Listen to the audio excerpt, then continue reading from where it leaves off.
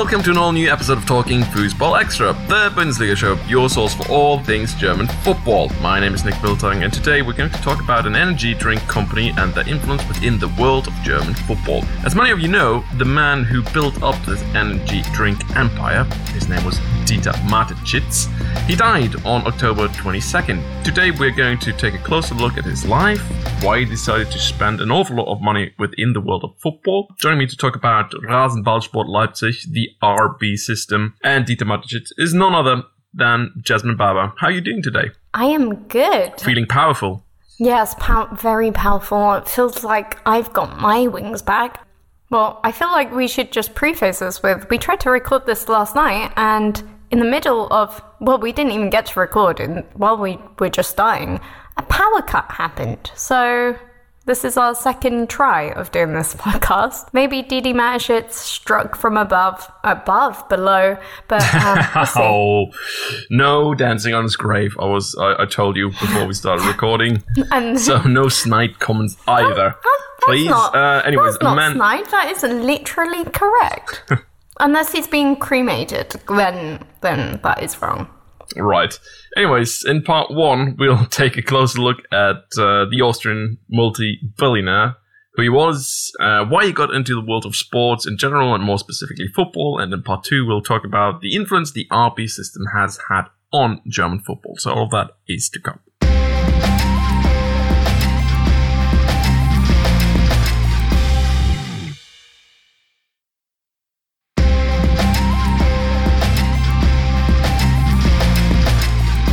Right, here we go. This is part one of Talking Fußball Extra, the Bundesliga show. We're talking about Dieter Mateschitz, the Austrian multi-billionaire who built up the RB empire. Anyways, Jasmine, can you tell our listeners a little bit about who that guy was? Yeah, so he was born in then Nazi Germany, so just before the Second World War ended, which is now in Austria. And he went to Vienna, what is now Vienna University of Economics and Business, which he spent quite a while. I'm not sure if he only got a degree, but his master's as well in business. And he was really, really passionate about not business from an early age, but extreme sports. A real, not trailblazer, but loved the adrenaline from extreme sports from an early age. And once he came out of business school, he worked for Unilever and then moved on to what is now Procter & Gamble, the cosmetics company.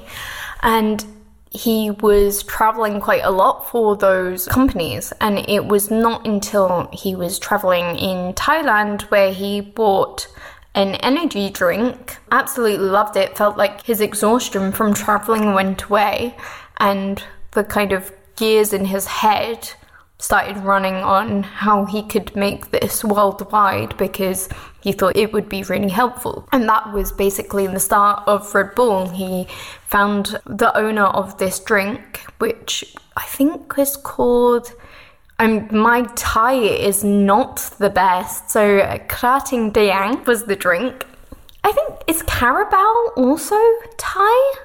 Carabao's also like an energy drink from that region of Asia. So, big on their energy drinks there. But he found the owner of that company, again, gonna butcher the name, Chaleo Uvidia, and struck a partnership deal. And it turns out he was trying to reformulate it, and at the time, the owner of those energy drinks were already selling to lorry drivers and other business people, I think labourers as well, to keep them energetic. And that's how Red Bull got started, especially from in Europe. He wanted to brand it in an Austrian way, and I think it's fair to say he was pretty successful with that. Well, what besides importing a rather exotic product to Europe and other parts of the world that hadn't seen it before, Mateschitz actually used some rather unusual marketing tools to get the word out that, we can, keep you uplifted for some time, even when you feel tired. Just drink this. So how did he go about that? I'm actually not too clued up on this part, but I think I know. I'm going to throw it out there and you're going to tell me if I'm wrong or right. Is it because he associated it with the extreme sports and it became their branding? That is one part of it, but I mean, they had a lot of other different things that they had at the start. I mean, some of you who are old enough, like me, going to remember that, some people actually were paid money to drive around in sort of mini cars. Oh yeah, the mini that cars! Had a Red Bull back. Gee, I forgot that. So that was part of the branding. Then they got into, extreme sports, Formula One, all of that. So the thinking was, and this is actually quite similar to a man called Horst Dassler, who was in charge of Adidas back in the day. And Horst Dassler's thinking was that he learned that from an early age at the 56 Olympics. His thinking was that, hang on, if the athletes on television wear Adidas, this is free advertising for myself. But what Horst Dassler then went on to do is that he bribed everyone, and, the free advertising started to become rather expensive after a little while, having to bribe the entire world of athletics and football and all that. But that might be a topic for another podcast series. Hint, hint. So that is what Mateschitz sort of did the same thing, but rather in a more clever and subtle way. So his thinking was that if we place Red Bull in the world of sports and everybody associates with the world of sports, and, we do cool stuff like throw student parties was another thing that they sort of sponsored, the Red Bull boxes on cars, go in the opposite direction than traditional advertising. That meant that they could get the word out and do it actually a lot cheaper than, let's say, hire one of these Don Draper ad agencies, making them knock up a global campaign. So, rather clever thinking. Yeah, actually, and it's funny that you mentioned the Red Bull cars, because I should remember that. I remember seeing one. It was a bit like when you see a Google Maps car filming. It was back then when you saw it, and it's like, oh my god, look at the Red Bull car. And now that you mention it, and especially its association with those kind of extreme sports, growing up, you would watch the extreme cliff diving competitions. And maybe because I'm not neurotypical, advertisement campaigns don't really work on me because I forget everything, apparently. But yeah, I remember the boxcar races, and they used to be such an enjoyable part of Sunday TV to watch with the family. And yeah, it's really effective in that way because it used to be fun. Everyone used to talk about it. And it's one of those one-off things that you don't get quite often, so it really sticks in your head. Yeah, I seem to remember that they had competitions where people had built similar things to boxcars. The only difference was that they were sort of trying to dive into water and then float in these vehicles on the water. And, every one of those vehicles had, of course, some Red Bull advertising on it. But, the enjoyable thing was to see, would it float? Would it not? And most of the times it would not. So that was the fun part of it, laughing at people who couldn't build floating devices. But yeah, I mean, Red Bull, they have given us some enjoyable childhood memories, if we're being honest. And I completely forgot all of them till now. Well, so that was the sort of start of their advertising. But this is rather inexpensive, comparably to, let's say, the world of Formula One, which they got into. And that worked out rather well for them, because Formula One is pretty much global. It reaches an audience of, I would, if I would have to take a wild guess, hundreds and hundreds of millions of people, if not billions. But if you want to reach billions, you have to get into the world of football. So when did Mateschitz and Red Bull decide to get into football, and how did they go about it? It started in 2005, and it was after he bought Austria Salzburg. And that was kind of the start of it all. He made that pretty successful. And I think one of the most fascinating things about especially this period and the way he did business is how quickly it moved on. So they had Sauber F1 racing, and up until 2001, they increased that to just have the main sponsor. So it was still Sauber, but I think Red Bull had 40%, something like that, not a majority. And in 2001, they made that majority. And that's 2001. And then quickly in 2000, from 4, he was still buying motorsport stuff. And then April 2005, you had Austria Salzburg. And then it quickly developed. Like, he probably saw what a market he had and then went straight into buying the American club, which is now New York Red Bulls, because I can't remember their original name. And then in 2007, a year after that, he founded Red Bull Brazil. And then, in 2008, he had Red Bull Ghana, which was sold. I think it's the only one he's sold out of the main Red Bull groups. And then in 2009, he bought SSV Markranstadt, which is now Rasenballsport Leipzig. I can't remember when he bought Liefering, which is Salzburg's farm team. I think that's 2011. And I think the crazy thing is about how quick he managed to turn this all around. And having a multi-club corporation isn't really new anymore. I can't say back then it was probably one of the first ones to be so worldwide and spread if you compare it to like City Football Group. Because obviously they didn't buy City until 2008 or 9, around that time. And it's how quick they rose, had a branding scheme in place to just completely, I mean, as we said, their branding was pretty on top anyway. It was just doing this for football. But it's still amazing how quick they bought those clubs, turned them around, managed to deal with all the kind of financial difficulties. Well, they're not really difficulties, but, the paperwork, rebranding, the laws to have your team play, especially name changes. And, it was this multi-club foundation that could easily move with each other, benefiting each other's clubs at the time. And a really big farm system, especially when he started to buy FC Liefering, so he could move players from Brazil to America to Europe really easily.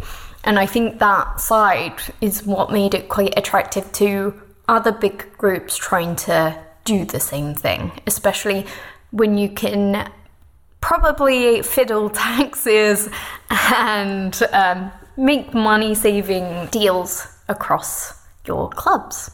Right. Anyways, let's take a short break and let's take a closer look at what's been going on within the RB system in Germany.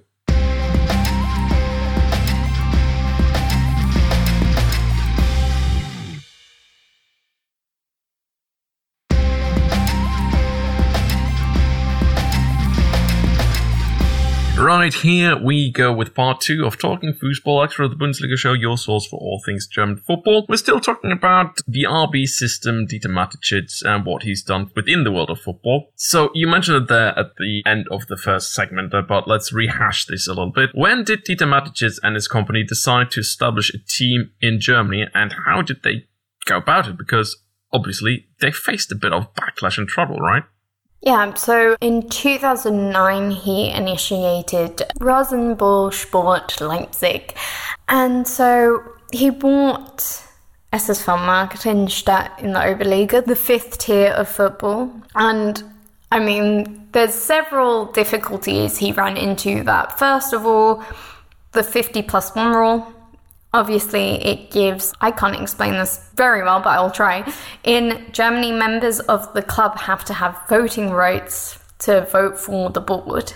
And to bypass this at Red Bull, to become a member, you have to pay an insanely high fee and more or less be a Red Bull employee. So they can vote in basically whoever they want because they're already employed at the club. You also, to make this legitimate, you need to have at least 20 club members with voting rights. And Red Bull have 21.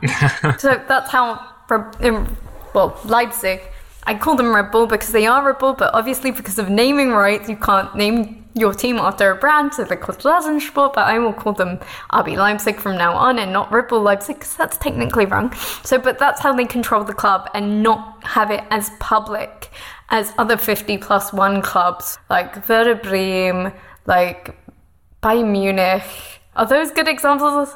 everyone but Leverkusen, Hoffenheim, Wolfsburg. But yeah, so that's how they bypassed the 50+1, and obviously you had things like naming rights issues, and then you also had some backlash from the fans because it's not traditional, it's not what the majority of German football is, and as much as people hate Wolfsburg, Leverkusen, Hoffenheim, there's certain roles that, like, especially Leverkusen and Wolfsburg played for having original clubs. And I think that there are certain degrees of it. I mean, Bayer Leverkusen has been supported by the Bayer company for ages and ages and ages. Wolfsburg, not so much been supported by Volkswagen over the course of time, but yes, it's been a little while longer. Well, I mean, decades longer than with RB. Hoffenheim is maybe a little bit the odd one out here because this is just one man's work, because he went into that club, didn't buy the majority of shares or because he couldn't, but the man decided just to pump that club full of his own money just, because he wanted to get it into the Bundesliga. It's a tiny village that really, if you think about it, should at most have a club in the 4th or 5th tier of German football. And to be fair, I can kind of respect Hoffenheim because that is one man who really just wanted that club to do well. And it's not like, should I say Hertha, where money is mismanaged? And he actually cares a lot more than just, here's a load of money, run off with it. I can respect that a lot more. I know in German football that seems a little bit weird, and having an investor is kind of like bad news, and I completely understand that, being from the UK and watching the Premier League, believe me. But someone who is a lot more integrated into the club and the area, I can respect that a little bit more. That's why I would say it's slightly different. But that's a whole nother episode to get into Hoffenheim, which you have probably done. Let's jot that down. Let's do an episode about the thin-skinned man of German football. Anyways, as Jasmine takes a huge sip of her chocolate drink. It's kale. It's kale, wow. It's kale cherry. We're going to go way off track if I explain my lovely breakfast smoothie this morning. Doesn't include taurine, I take it. Anyways, Leipzig, right. But I mean, the interesting thing about RB and them finding out, well, hang on, if we want to attract 1 billion people, so that size of audience, we need to get into football because it's the biggest product there is within the world of sports. Germany, obviously a big market, a natural market, as the company is from a German language country. But they found it difficult to get into Germany. And you explained the sort of voodoo they had to do, the paperwork voodoo they had to do to get it done.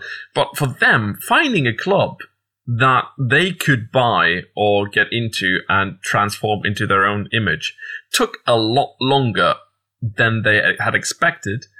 And, they started knocking on the doors of second-tier clubs and went down the divisions and went all the way to Division 5. I mean, they asked... I think they asked, was it TSV 8060 Munich? Got to know. They asked teams in the 3rd and the 4th tier. They asked the old Sachsen Leipzig that was about to go bust. Even they said, no, we're not going to get into that. And finally, they found Markranstadt, a tiny club that nobody had ever heard about. But you have to say that the positioning of them in Leipzig was a little bit of a stroke of genius. Wouldn't you agree? Yeah, I mean... Leipzig, for anyone who hasn't been to Germany or the East, it's not a small town. It's a well-placed city. It's a well-placed eastern city where, compared to West, compared to North, compared to the Bavarian district area, it doesn't have most clubs there either. The East Germany football clubs is lacking a little bit compared to the rest of Germany. And I won't go into the history of that because that will also need another podcast. But that was entirely lucky that someone in that kind of area would give up a club, even if it was down the 5th league. Right. Let's turn a little bit to the RB system. So they have established a network of clubs. Great. But what they found out rather quickly is the fact that if you have the same sort of playing philosophy at all clubs, we can integrate players a lot more quickly and move them a lot more quickly into the first 11s of the clubs where we want them to be. So can you tell me a little bit about that philosophy? Yeah, I think a lot of it has been down to Ralf Rangnick's work. So if it wasn't down to that stroke of genius of hiring Ralf Rangnick, actually taking attention to how he built Hoffenheim, Schalke, etc., from developing a playing style in setting up a structure between youth development and senior teams, having the players' qualities for scouting that he wanted that would fit his system. All of this that he achieved from Ulm, but more likely Hoffenheim and Schalke before he got picked up by Leipzig and Salzburg. Sorry, he was global director of both, or sporting director or whatever. I can never translate the German versions into English. But all this work that he had done got picked up by Red Bull. And I don't think it would exist in the manner it does in either Germany or Austria if it was not for him. And because he had such a dedicated, stubborn way of doing things, and I mean stubborn in a good way, I mean principled. He had this vision of football, he stuck with it from the late mid-90s up until, well, still today. And he set things into motion not only for Red Bull, but also tactics in the Bundesliga, with being one of the very first to implement a back four for Germany, introduce the style of zonal marking rather than not man marking, and being very, very aggressive 4-4-2 high pressing, and then taking that into a place that had a big reserve of infrastructure. So even more than Hoffenheim, even more than Schalke, to basically set up this whole system over 2 countries, have stuff like game management, game philosophy, development, to a point where they could scout players from lower leagues and youth at FC Liefering in Austria, their farm team, in Brazil, in the US, in Africa, and to take them to Liefering, see how they do, take them into Red Bull Salzburg, and then into RB Leipzig, and it set off this farm system of all the kind of players that they wanted. But then it wasn't only players, because Ralf Rangnick had such a reputation from his time in the late 90s, where he was on CDF while being at Ulm, that he had a following of coaches. Coaches believed in him, they liked his style of play, and his style of play also fit into that kind of extreme entertainment that Mateschitz was also found very enjoyable. So the fast transitions, the counterattacks, the end-to-end football, which was very aggressive and very intensive. And so not only you had all these players fitting the system, you suddenly had a lot of coaches who adopted in this philosophy, coached at these clubs with this philosophy, and then took it on. So if we look at Eintracht Frankfurt, their last 3 coaches, including the one that they have now, have been from RB. So Niko Kovac, Adi Hutter, and now Oliver Glasner. And yeah, there's so many. Yeah. That leads me into my next question. If you scour down the Bundesliga and see how many coaches have a background at RB, you can really see how big the impact of that established system that was established basically little more than a decade ago, how big the impact has been, right? Yeah, I think it's funny to kind of list them, edit, chop and change, so it's very hard to pinpoint how many have been affected, because some of these coaches have coached somewhere else before, and you have to see kind of how much of their tactics really take from RB to know if they were an RB coach or not. So I normally don't count Julian Nagelsmann in this, but Jasmine, he coached at RB Leipzig. Yep, RB Leipzig actually has the least amount of Red Bull coaches compared to anyone. They're actually the odd one out. They tried to install one in Jesse Marsch, didn't work out. And now they've got Marco Rosa, and we don't know if that's going to work. It worked last night against Real Madrid, but it hasn't really worked in the league so far. It's very hit or miss, and that is really interesting. And I think people don't know how extreme this goes. So we can go ones that are purely RB coaches. So Roger Schmidt, Jesse Marsch, Adi Hutter, Oliver Glasner, I would say, but I have to preface that he has developed it a lot more than the standard RB coach. So Marco Rose is another one, but he's more standard RB. Robert Klaus from Nuremberg, Alexander Zorniger, who's now at Fürth, Alexander Schmidt, who was Dresden, and recently kicked Offenbach but got fired because he's absolutely trash. Come on, there's more. Bo Svensson? He was Mainz youth. So I've normally included Bo Svensson, but his football's not exciting, and he was Mainz before RB, so I think he's a little bit less. Hansi Flick. Hansi Flick has had some time at RB Leipzig, which is why his system's a bit more pressing. Niko Kovac, who probably interesting reason why he didn't really work out at Bayern Munich. Achim Bayerlotzer. Alexander Schleplewski is another who was at Auer for like 3 months before getting kicked out. But yeah, the guy who's currently coaching Bochum?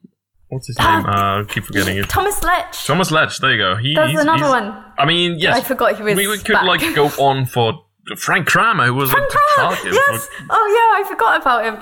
So, I mean, we could just go on and on and on. I mean, this system has churned out so many coaches that have, found other employment in the Bundesliga. And, from time to time, there have been like 7 or 8 teams that have been coached by former RB coach at the same time in the Bundesliga.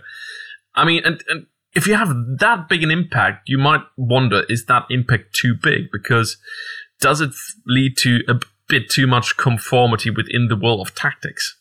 Yes, and I've got one more name on my list, but I've only put their initials, and it says MG. Am I thinking of Marcus Gisdol? Was he RB? MG for Cole? Yeah, MG, Marcus Gisdol has been as Cole. Yeah. But it's influenced, not totally RB. So it's the same for Hansi Flick. I've also got, and Pellegrino Matarazzo. It's another influence one because he was with Nagelsmann at Hoffenheim. So yeah, it's not only like just straight up RB, it's these other coaches have been influenced in some way or form, and it goes on forever, as you said. But yes, the tactics of where everyone is high pressing, everyone doesn't want possession, everyone wants to counter-attack and focus on those fast transitions can make for quite a mind-fucking football. It's, to put it frankly. So if you look at the number of goals since the Bundesliga started, since we've had a high introduction of RB-based coaches, we have seen some of the most amount of goals in Bundesliga history. So the 1920 season, where we had 5 Red Bull coaches and 3 heavily Rangnick influence coaches, we had the 20th most goals in a Bundesliga season. But what's interesting is you might go, top 20, that's not that many. Well, the top 20 was the most since 1987. So that makes it a big jump that we're suddenly seeing. And it's not only in the 1920 season, it's 2018-2019, which was the 21st most goals. Last season, 21-22 season, the 25th most goals. And 2020-21 season as well had the 27th most goals, and all of these are since the 1986-1987 season. So since these introduction and more introduction of these Red Bull coaches, we have seen goals jump up.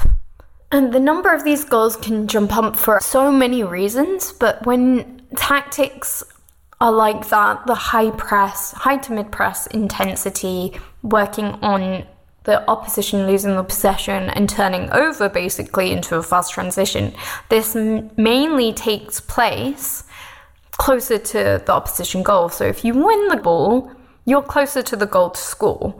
But if you're defending that, to say you've been pushed into building up where you're not good at build-up play, when you're closer to your own goal and you lose the ball, you're obviously at more risk at conceding a goal. And you can see this really so much in last season, where Marco Rose was the coach of Dortmund. Sebastian Hoeneß was the coach of Hoffenheim, and Adi Hütter was the coach of Gladbach, because they had, apart from one team who got relegated or two, they had the highest conceded goals after that. The most Dortmund had conceded since just before Jurgen Klopp joined. So those are the kind of ways that teams concede more goals, and why it can be such a problem with so many Red Bull coaches in the Bundesliga. Now that Dieter Mateschitz, the man who's sort of had an awful lot to say for the direction that company has taken into sports marketing, now that he's gone, do you think there's going to be any change in the company's focus, or are they going to go down that same advertising route, keeping teams like RB Leipzig, RB Salzburg alive? It's interesting. It depends who gets the companies, who he's left in charge, and how they manage finances, really. I have no idea how that business works, what happens. It's safe to say that especially RB Leipzig at the moment has found itself in a kind of identity issue as it is. And their kind of lack of sporting director, lack of focus on that side has really cost them in the last few years. It will be weird to see if they can keep it up, and if they want to, if there is any kind of thinking at that company level that they don't want to do any of this anymore. That is also something that will have to be talked about. I'm sure it goes to someone and they will keep it running the exact same, because we are talking about a billionaire's business, and I'm sure there will be people who are set up for this. So at company level, I'm not quite sure. RB Leipzig are suffering some identity issues from themselves, so it will be weird to see how that gets sorted out, because right now they have gone, as we said, there's not many RB coaches that go to RB Leipzig, and now suddenly there are, and they don't really perform. They've now gone for a sporting director who has been known to pick more possessional-based coaches again, and he's pairing up with Marco Rose again, which didn't really end the greatest way, and Marco Rose is still looking quite inconsistent in the Bundesliga. I argue that RB football as a whole is something called underdog football. We are still in a point of time in football where big teams tend to have more possession, and to make that work you need to have solutions with the ball. So without a new direction, we might see Leipzig get a bit stagnant, especially if they have this weird hiring now RB coaches, but all their kind of heads up or any of their success needs to be more possession dominant. So yeah, depends on how that all works, really. It's going to be a weird season for them to see where they go next. Wow, great. Anyways, this is it for another edition of Talking Fußball Extra. This episode has been produced by Aidan Rantoul. Jasmine, always a pleasure and delight to talk to you. Where can people find your work, and where can they find you on Twitter? You can find me on Twitter, _Jasmine Barber. Please, if you're interested in especially RB football, I have a podcast project coming out very soon, so keep an eye out, because we go into this a little bit deeper, and I've also got some really amazing guests talking about it with me. Keeping my eyes peeled. Anyways, my name is Nick Wilthagen. You can find me at Musings on Twitter. You can find the podcast at Talking Fußball. Make sure to go into the iTunes store or wherever you subscribe your podcast and give us a 5-star rating. If you give us a rating, it helps other people to find the podcast, and we want to spread the Bundesliga word. Anyways, up next on this channel is Talking Fußball Direct. Until next week, it's goodbye for now.